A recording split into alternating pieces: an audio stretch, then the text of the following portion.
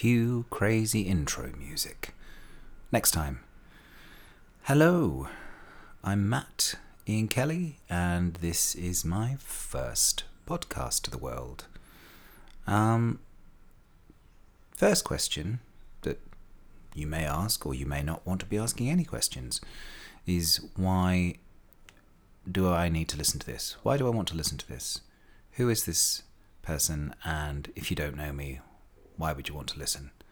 I'm going to tell you the reasons why I'm doing it. And if they appeal to you, then that's great. If they're opinions that don't appeal to you, you don't have to listen. But anyway, just going to put that out there in the world. So really my reasons for doing this, I suppose the first why is, well, I've got a studio. I bought a studio for voice work and voiceovers, and having the ability to be able to turn around a voiceover in a short space of time and send it to somewhere else in the world very quickly, and to bid for jobs is kind of expected now. And last year I invested in this equipment and it started to work a bit for me, but I also thought I'm going to use this to the maximum. So that's one of the reasons, is to use my beautiful equipment, as they would say in the business.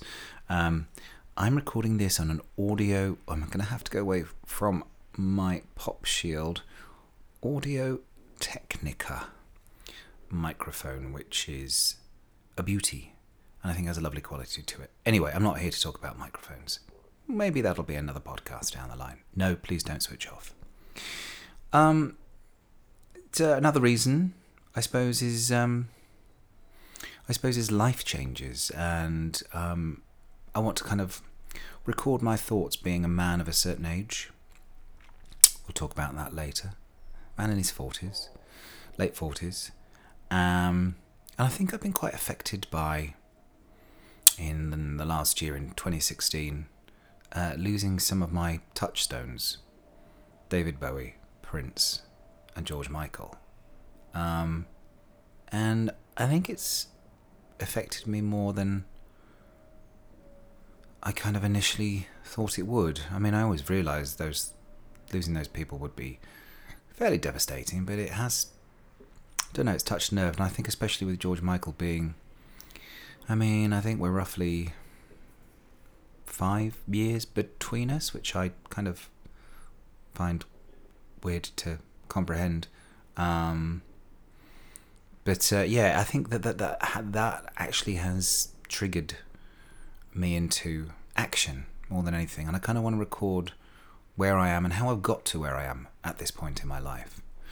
So and I suppose finally the other reason I'm doing this is for my friends, not as something to play posthumously when I'm gone, which you can do if you want to, but hopefully we'll all be going around the same time. But also just to kind of check in with them, give them this is who I am.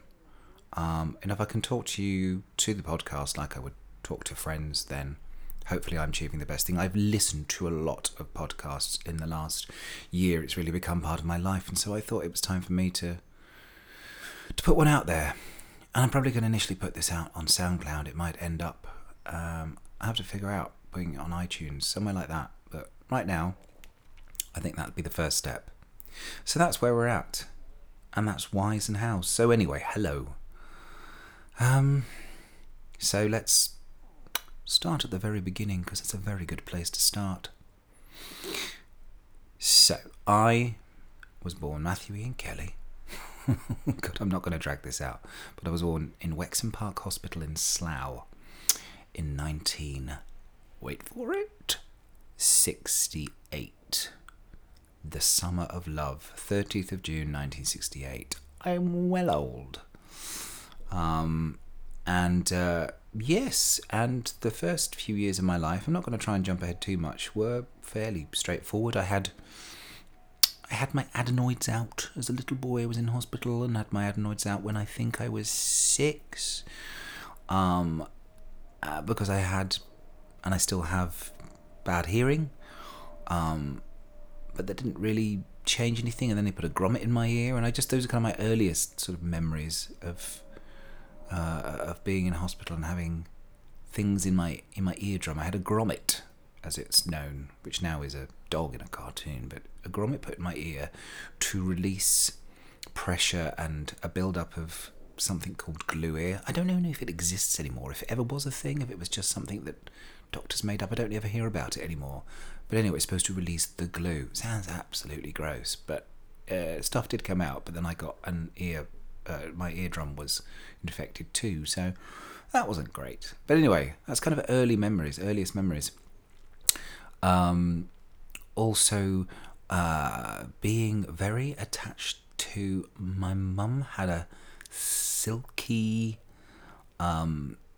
dressing gown, kind of slightly padded. I can't really explain. Like if you go into a recording studio or a padded cell, if it was padded with silk, kind of pockets of silk on a dressing gown. And I remember that, just finding that very comforting, being near the silk.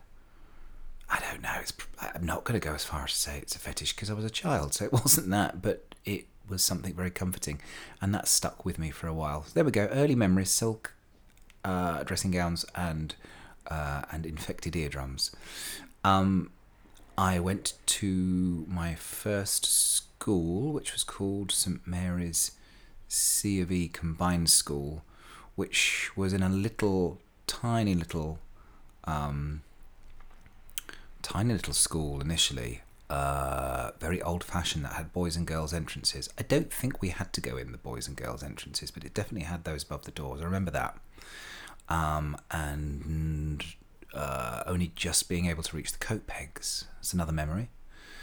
But yes, so that was only for maybe 2 years at the most, and then the school moved into a more modern building on a place called Yew Tree Road in Slough. And I think I actually really liked school at this stage. I had lots of friends. I played quite healthily. I wasn't the best student. Not that I was badly behaved at this point. I just would drift off, and my imagination would take over, and I would be in other worlds whilst in the classroom. A bookcase fell on my head one day because I was so busy cleaning bookshelves. I was obsessed with books. I read a huge amount, kind of between the ages of 6 and probably up to about the age of 13. I was quite a bookworm. But yes, so I was obsessed with the dressing up box. So any chance we had to get the dressing up box out, whether it was playtime or whether it was for an activity during a class, I was in my element. I guess that's the early beginnings of the actor, or just somebody who wants to have fun. I don't know. And then also I would, the library in the corner of the room, I suppose you'd call it a library. It was 3 bookcases, and I would always be allowed somehow, instead of doing other things, I would ask, and the teacher would allow me to file the books and put the books in alphabetical order and clean the bookshelves. My lifelong love affair with cleaning began then. And yeah, one day the bookcase fell on my head, and I think I was a little bit concussed, and I was sent home early. And I remember my mum talking to me about not resenting the books or the school, and I never did. But anyway, had a sore head. Early memories. Then school, I was also a member of the Cubs, and that didn't last too long. And I did do a couple of badges. I remember I had a reading badge, of course, and I had a sewing badge. Who knew? But yeah, somehow back in the day I had an interest in sewing. I can't sew on a button anymore, so I don't know where that went. But the most important thing in my life, when I was probably from the age of about 6, I had a friend called David who was from, I believe, when I was playing when we'd call it playgroup, which is now nursery or kindergarten or whatever you might call it, preschool. But yes, and we were friends, and we kind of remained friends for a long time, but he went to a different school, and I had a friend who kind of I stuck with throughout school, probably from the age of about, I suppose it must have been about 7 or 8 through the age of 10, 11, which seemed like a long time at that point. But he was my best friend, and we used to make lists. I'm sure you all done it. Make lists on paper of best friend number 1, second best friend, third best friend, and spend lots of time writing this stuff out. Occasionally it would change. Usually stayed the same person at number 1. My number 1 best friend was a boy called Paul Watkins, who wanted to be a speed racing car driver, Formula 1, I suppose, and he used to imagine himself as the car, and his arrival at the maisonette I lived in, which we'll come to in a minute, would always be preceded by the sound of him in Slough High Street running down the street to run round the back of the shops that I lived above. The sound of him roaring like a racing car would be the sound of his arrival. And I just remember hearing that sound of my friend roaring up in his imaginary car, or being an imaginary car, and he would tell me what car and what model and make, and I would just kind of say yes, because my family didn't have a car and I wasn't really that interested. I was glad my friend was happy being a car, but it wasn't for me. But anyway, and then we'd go into the games of, usually we played lots of things, anything from the Dukes of Hazzard to Space 1999, Star Wars. I saw the original Star Wars in the cinema, and I'm sure someone who is more in the know would be able to tell me what year that was, because I can't think offhand. Mid-70s? I don't know. Anyway, so Star Wars was part of our lives. I think Star Wars is possibly like the second or third film I'm aware of seeing. Obviously I went to see Snow White and Bambi when I was a child. The film that first kind of really made any impression on me, funnily enough, was Mary Poppins. And for a while, because I was a bit shy, not to any degree in school, it wasn't too bad. I was shy around adults, teachers, family members, adults in shops, and my parents thought it was a good idea to send me to a child psychologist. And in the child psychologist, 2 things happened.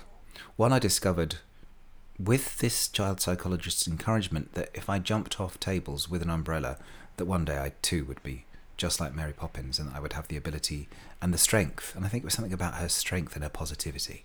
I don't know. But also, there was a big box of toys, and in this big box of toys, she'd asked me to put my hand in, pick an item out, and tell me your thoughts on this item. What does this make you feel?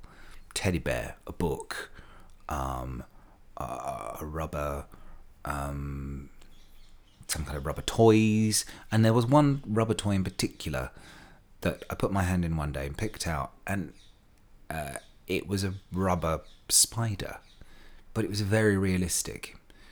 And now, of course, I put my hand in a box and I felt a rubber spider, I'd know the difference. But I guess at that point I hadn't encountered that many big spiders, and I think that kind of set up my arachnophobia for life. So, well done, child psychologist, on that one. Good work. Anyway, I digress. So my best friend Paul, and we'd play in a place called Lascelles Park, I believe, in Slough. Big park. Well, it seemed huge. I need to go back there and revisit it. But we'd play for hours and hours, and we'd play outside, and we'd go out at, 9 in the morning. Obviously, this is when school wasn't in session, but we'd play for hours and hours, climbing trees in a park. I used to climb trees in a park. I never hurt myself. Not that I remember. Nothing major ever happened. And people my parents let me. I suppose you could. The good old days, I guess. I don't know. we were told to not talk to strangers. And I vaguely remember one gentleman trying to, I believe genuinely, it sounds like a story, but offering us sweets in this Lascelles Park one day. And I remember that sort of vaguely happening. But we said no, and that was the end of that. And I don't really remember any more of it. But generally, it was okay. We used to play in a multi-storey car park. I mean, that was a bit dangerous, and things happened there. And there were a lot of winos, as it was called. Winos. See, this is an old word. A wino. Don't know if people would call winos anymore. But there was a car park behind the back of the Masonettes that I lived in. And beyond that car park was kind of a patch of grass with some trees that were close to an off license and to a pub. And this group of, I suppose now they'd been, I'd probably now just say they were homeless people, but guys used to sit behind the trees and drink hidden away in these trees. And so me and my friend Paul used to talk to them over the wall, and sometimes they'd be really friendly and sometimes they'd be really aggressive and shout, and we'd find it really frightening and run away, but actually we're quite excited. And I think we probably used to throw pebbles at their head, not stones, it wasn't that vicious, but I think we did pick the things up and chuck them lob them, as we would have said probably, at their heads. Strange pastime. And then in the daylight, because that was usually early evening when that would happen, before I had to go back in, and then we'd go around in the daytime, and there were all these, I mean, they're huge bottles. They were just probably normal sized bottles, but at the time I thought they were huge. These huge bottles of sometimes half full alcohol, beer, wine, mainly wine, maybe bottles of cider, I don't know. I didn't really know that much about it at the time, but I remember it smelling, and the smell of alcohol. And at that point, in that place, it just made me feel really sad and a bit sick. Who knew years down the line how much I would enjoy a fine Pinot Noir. But yes, so my best friend Paul Watkins, we did everything together, and we obsessed about the same television shows. Dukes of Hazzard, as I say, Space 1999 was a favourite, and actually that's where one of my heroes first comes into the fray. She was called Maya, I think she was called Maya, and she was a metamorph, was this alien creature from I don't know what planet, but the Space 1999 crew who are stranded on Moonbase Alpha, pick her up along the way. It's one of those, but then she becomes a regular character, and she fascinated me. She just had to think hard, and she could metamorph into anything she wanted to do, anything she wanted to be, whether it was another alien or a tiger or a man or anything. She could be whatever she wanted, and I think that really got my imagination running crazy. And so we'd play Space 1999, and she was a lady, but I would always create a new character in our games outside of the TV show, in the parks, where I would be her long-lost brother. And whether I had a name or not, I don't know, but it was as close as I could be to being her, because I wanted to be a metamorph. I found that the ability fascinating, exotic. I didn't just want to be colonel or commander with my laser gun. I wanted to be able to defend myself as a tiger, whatever. So that was a big part of our games. So yes, we also were obsessed with, both of us, obsessed with Wonder Woman, and I just thought she was brilliant. And then, of course, the $6 Million Man. The $6 Million Man, Steve Austin. I had a toy $6 Million Man that had a magical eye that you could look through that was supposed to be magnifying, I think, but didn't really do a lot. But he used to hang out with my action men, and they'd swap clothes, and they'd sit and talk about clothes. That was the beginning of something there. And I think they'd tell each other how handsome they were. There was a lot of that going on. These were games that I played on my own with the Action Men and my Steve Austin doll toy. But anyway, so yeah, we were obsessed with $6 Million Man, and the doing music that used to play whenever he did something bionic just used to get me so excited. I was so filled with joy whenever that show was on. And then we'd talk about it the next day. We'd watch it and then talk about it. And also at this point I'd be able to go down to my grandparents' maisonette and use their phone, because my parents at that point didn't have a landline even, I don't think. No, they didn't. They didn't have a landline. They just used the phone in my mum's flat, which was only a few doors away. But it did mean that if anyone called, you'd have to go down there. I'd only just remembered that, goodness. It's beyond me why. I must ask my father why they never did get a phone at that point. It's very strange. Anyway, so I would go down to my grandparents and ring Paul and discuss Steve Austin's adventures, and then we meet up the next day and reenact them, potentially, or our own take on it. So I was obsessed with that stuff. My other show, which is probably from when I was a bit younger, but kind of stayed with me probably even till now, was Mr. Ben.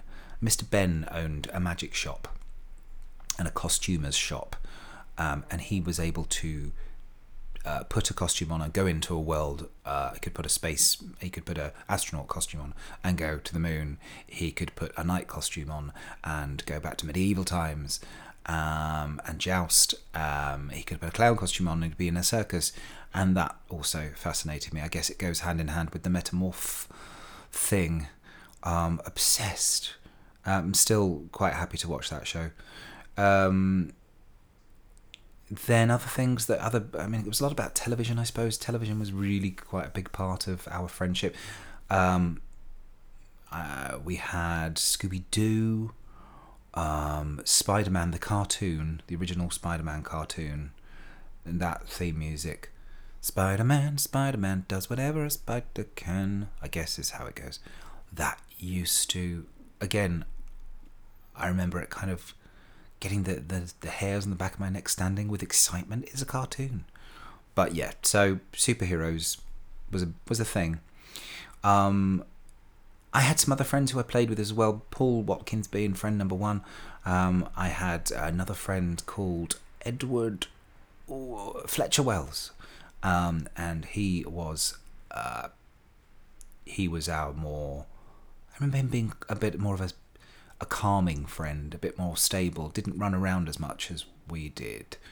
Then we had my friend Upcar, who lived around the corner, and I think I'd go to his house, and that's the first time I ever ate Indian food, and found it a bit spicy and exotic, but again, exotic and exciting. But I don't think it necessarily agreed with me initially, because I was on a very, very, very English diet at that point. McDonald's had just started happening. McDonald's, I think I was told at this point in my life that the second McDonald's in the UK, the first one was in Baker Street and the second one was in Slough, and I remember going there for the first time, and they had slidey seats, so if you were a little kid, you couldn't really get up to the seats and sit. It was kind of a lean-on seat rather than actual seat. And I remember that being a problem, and my dad kind of having to hold me up, and sort of me putting my legs against the bars below to keep myself there. Anyway, McDonald's. I loved McDonald's. Haven't had one for many, many, many years, but at that point in my life, it didn't really matter. Didn't have to worry about weight, and people didn't know it was unhealthy, or if they did, they weren't telling us. Anyway, then I had another friend. I had a girlfriend. I said girlfriend. I remember writing down that she was my first girlfriend, Lisa, and she was taller than the rest of us, and I remember being much more mature and just generally kind of being a bit in awe of her, I suppose. I don't know. She looked a little bit like Velma from Scooby-Doo, but taller. She was a cross between Velma and Daphne, I guess.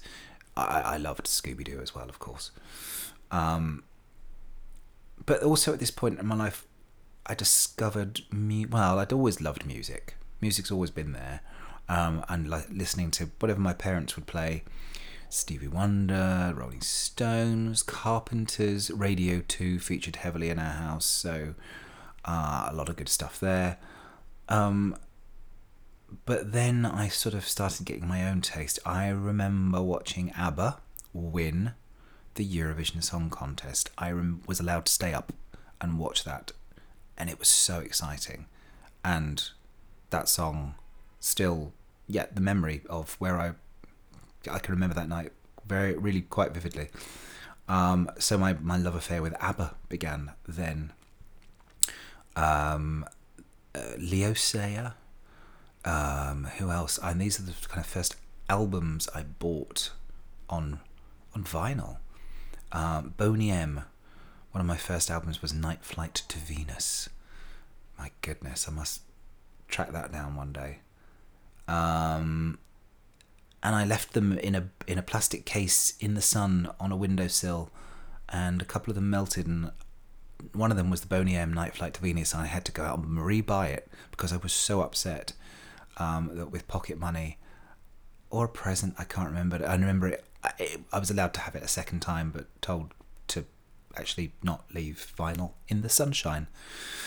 Then the other thing I really was obsessed with, I listened to lots of classical music, and was interested in being sort of a classical musician at this point. I was playing a lot of classical recorder, was winning recorder recitals.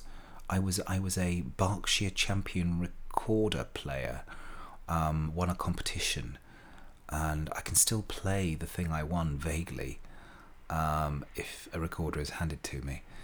And I had a treble recorder as well as the standard, and so became a bit obsessed with music of that. Well, Henry VIII music, as I used to call it as a kid. I wanted to play Henry VIII music, Greensleeves, of course. But then also my parents went to see Clockwork Orange and came back. I remember them going out and my nan babysitting me, and I stayed up later than I should and persuaded her to let me stay up till they got back, and asking them about the film, and them kind of being a bit cagey about it and saying, well, it was, but they enjoyed it, but it was a bit scary. And then my dad bought the soundtrack, and I used to play the soundtrack over and over and became obsessed with it. Just was really haunting, and just that would get played constantly, and I kind of, my imagination would run wild of what actually happened in the film. So when I finally got to see Clockwork Orange, it did live up to all my expectations, but the music is what makes the film for me. Anyway, we'll come back to that later. But yeah, so I had my childhood was okay, was probably not that, my hearing. And then things that I do sort of remember that I was a bit different, I suppose, is from when I was playing in the dressing up box, and always wanting to, and getting jealous of when because I'd of course never be the hero of the piece, I'd be the best friend of the hero or the assistant to the hero, and then when one of the girls and the hero ran off into the sunset, I would be jealous that I didn't get to run off into the sunset with the hero of the piece. And I'm sure I'm not alone in these games. And kind of at that point, I didn't know any different. I didn't know it made me gay. I just knew that was, well, I didn't know anything. I just wasn't very happy with the fact that why did the girl always get the guy, I suppose. And of course it wasn't anything sexual at that point. It was just, well, why can't I have that? I'd see my best friend quite often, who would then go and get married at the end of the game to my girlfriend Lisa quite often. And so, jealousy is there. Very confusing. But other than that, I didn't have any questions of who I was, really. I was just getting on with life, as you do. Then kind of Paul and I became obsessed with the Hardy Boys and Nancy Drew mysteries. That was something quite... that had a big impression on me, and I actually started reading... Didn't read Nancy Drew, but I did read Hardy Boys mysteries, and my imagination... I thought they were brilliant. I wanted to be friends with them, and I wanted to be like them. I wanted me and Paul to be solving mysteries. And we'd always be solving mysteries, and we'd create mysteries in Slough, and things that would happen that we would say that were completely unexplained, and how could that be? And there's a conspiracy, and conspiracy theories when you're 8 years old to 10 years old is I guess that's where it starts. I don't hold them anymore. I suppose there was... Well, then of course a big thing happened in 1976. My sister Emma was born, and I'd just been free reign. I had a half brother, and I still have a half sister and brother. That's complicated, but currently do see my half sister again at the moment. She disappeared out of my life for a while, but at this point in my life in Slough, I'd see my brother and sister Helen and Simon on a weekend. They'd come over and hang out with us on a Saturday, sometimes into the Sunday, I think, but definitely all day Saturday. And that was something I looked forward to, because if I wasn't with my friends, I would be with them. And they started to have quite a big impression on me, I think, and influences on things that I liked as they were older. I also had a cousin called Susan, and this is kind of where things and my music taste started to change a bit, because she introduced me to Kate Bush. Now, obviously, I had this baby sister who at this point was... I mean, she's one of my best friends now, but but when you are 8 and then there's a baby, I was never unpleasant to her as a baby. I just was a bit bemused, I think. I remember feeling that she was quite sweet, and she was quite a healthy baby, shall we say. I was quite a healthy baby too. We weren't tiny babies. Well, she certainly wasn't when she was a few months down the line. There's a picture she has of both of us, and she's a healthy size, shall we say. As was I when I was a babe, and might be again now. But yeah, so I did kind of look to cousins and half brothers and sisters for inspiration, and then so my cousin Susan introduced me to Kate Bush, so I started to obsess a bit about Kate Bush. I had seen Wuthering Heights on Top of the Pops, and it did blow my mind, and loved it, but it was actually my cousin Susan playing me albums and saying, come up to my room and listen to these records, and she'd play me the Police, very early Police, I think maybe even the Clash. No, it would have been the Clash. That was later. I don't know, but definitely the Police, and Kate Bush, and this then became a lifelong love. I listened. She played me... My goodness, what would the album been? The Kick Inside, I suppose. Yeah, and just finding this, and then saying that I wanted Kate Bush albums for birthdays and Christmas, and so my Kate Bush vinyl collection built up reasonably quickly. And again, I would play those records to death, scratched, as I rewound, picked up the needle and put the track back and started it again. A lot of scratches on them, remember that. But yes, so my love of Kate Bush started. And then let's say there was the baby. There was the baby sister. And she, we discovered, wasn't very well. She had a hole in her heart and a heart murmur. So it was decided that she'd need to basically to live somewhere healthier than Slough High Street. Now, I must just go back a bit here. I don't want to take away from my sister's story, but there was the fact that where we lived, okay, was Slough High Street, and we lived above a dance dancewear shop, and 2 doors down from the dancewear shop was a joke shop. It was called a joke shop, but it sold tricks and fake poo and stuff that I think if you were actually a member of the Magic Circle you'd probably go in and buy, but the fake poo was the stuff that interests me. But the interesting thing about these shops were that they were owned by the Cooper brothers, as in Tommy Cooper and his twin brother David Cooper. So Tommy Cooper was around in my childhood. I'd see him at the back. I'd be playing with my grandfather's televisions, because my grandfather had a few doors down from then had a TV repair shop, and out the back where people would park their cars and the entrance to our maisonettes were where people would go in the back of their shops. And so I'd play with backs of old televisions. Quite unbelievable that I was allowed to, but I guess they weren't plugged in.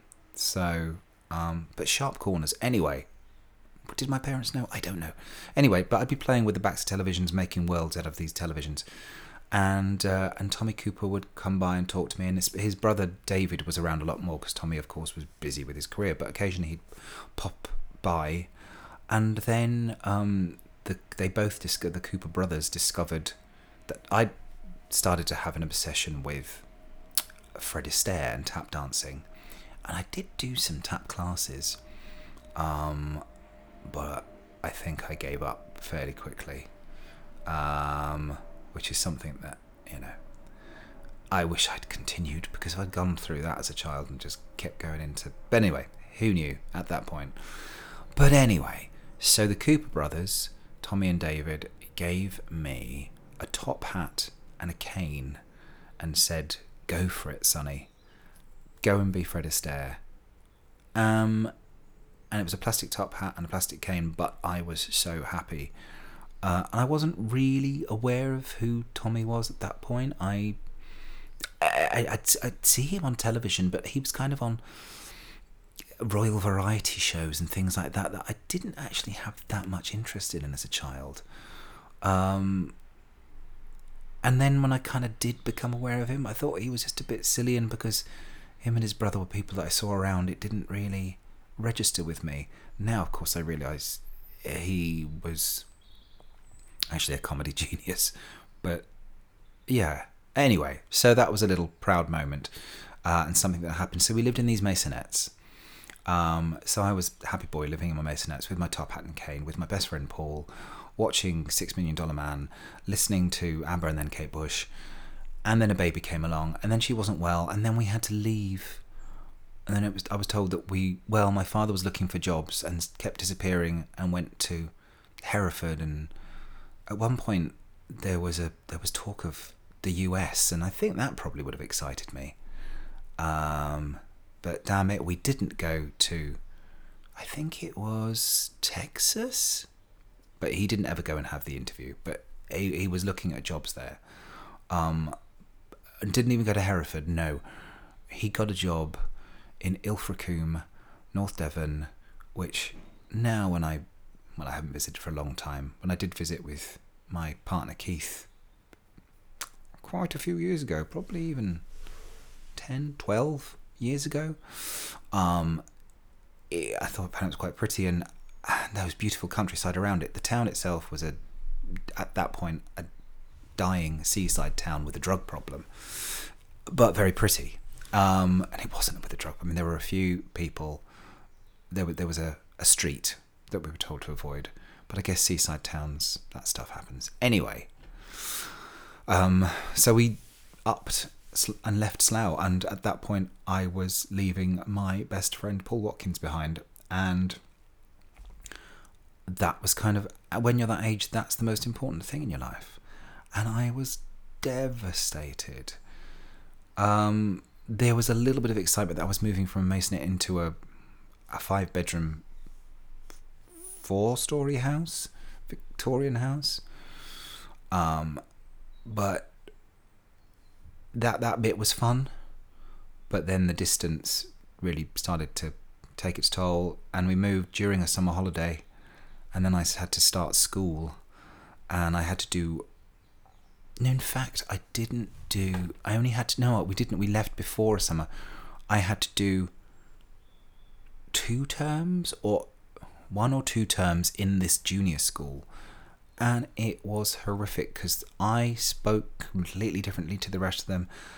In Slough, I used to wear a big silver silk tie. It's back to silk again. Silk tie to school. And nobody used to question me why. And my parents just used to let me do it. And I just liked wearing it. And nobody ever questioned it. And then I wore that into a school in Ilfracombe. And I remember being laughed off the face of the earth. And then some girl in the class taking the tie from me, tying it around her head and saying, "Look at me, I look like Duran Duran." Needless to say, I have to jump back. Duran Duran's just reminded me that before we left Slough, I had become aware, because of Kate Bush and because of my cousin Susan, she'd also brought to attention, which I'd kind of been aware of and seen on Top of the Pops, but she told me it was something that I should like, was David Bowie. And he'd really started to interest me, but scare me a bit. Actually scared me a bit. He was an alien. I was excited by his alienness, his otherworldliness, but so I didn't buy into him straight away. But I was young, so I guess you don't. But the fascination started there. Anyway, so jumping back, moved to Ilfracombe. Girl putting my scarf and my tie on her head, being Duran Duran, and that I kind of becoming aware of them, and then that was cool. Duran Duran were cool, and that I had ABBA and Kate Bush and Boney M and Leo Sayer, and those things weren't cool. So then it's kind of, I think that was the first time I realised I might actually have to start changing my tastes in music. Anyway, so I was stuck in the back of Beyond, 13 miles to the nearest station. And then I did that term, whether it's 1 or 2 terms at the junior school. And then I started the comprehensive school after the summer holiday, and I actually, now thinking about it, I do remember that summer holiday and being a bit lost as what to do because I didn't really have anyone to play with, and being quite sad. Goodness me, oh, my heart's breaking, poor child. There was lots to do because there were beaches and stuff, and I think my parents probably tried to facilitate a lot of that. And signed me up to a marching band. And I don't think I went initially. I think I put my foot down and said I'm not going. And then I started the school, the comprehensive school, and then I was encouraged to join the marching band, which is another part of my life story. But so these things started to change. And then I was told that my parents at some point in the near future would have to go and spend quite a bit of time back in London. Are you kidding me? Because my sister would have to go and have some big operations on her heart. Otherwise, she wouldn't be around. And obviously, there was resentment, but not a huge amount. But it was kind of the resentment that we've all dragged down here, and you're telling me at some point you're all going to disappear and leave me and go back to the southeast. Well, thank you very much. My grandparents moved with us as well, left their masonette, so they were living in the top of our house, and I'll come back to them at a later date. But that's who my parents eventually left me for a summer to be with. And I ended up having a wonderful summer, but again, that's for down the line. So that's where we are. I'd lived in Ilfracombe, lost touch with my friends. We did have phones. We had 3 phones in this house. And I remember ringing Paul Watkins on a green trim phone, as they were called, the trim phone that makes the trim noise, and trying to sound like I was having a really good time and that I wasn't missing him and that I wasn't lonely, but I was just really, really, really unhappy and just wanted to be back in Slough with slightly more multicultural people, because in Ilfracombe it was limited, shall we say, at that point in time.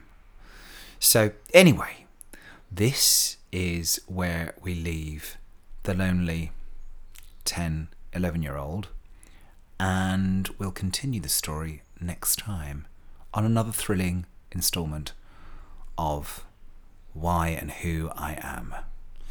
All right, thank you very much for listening, and we will speak soon.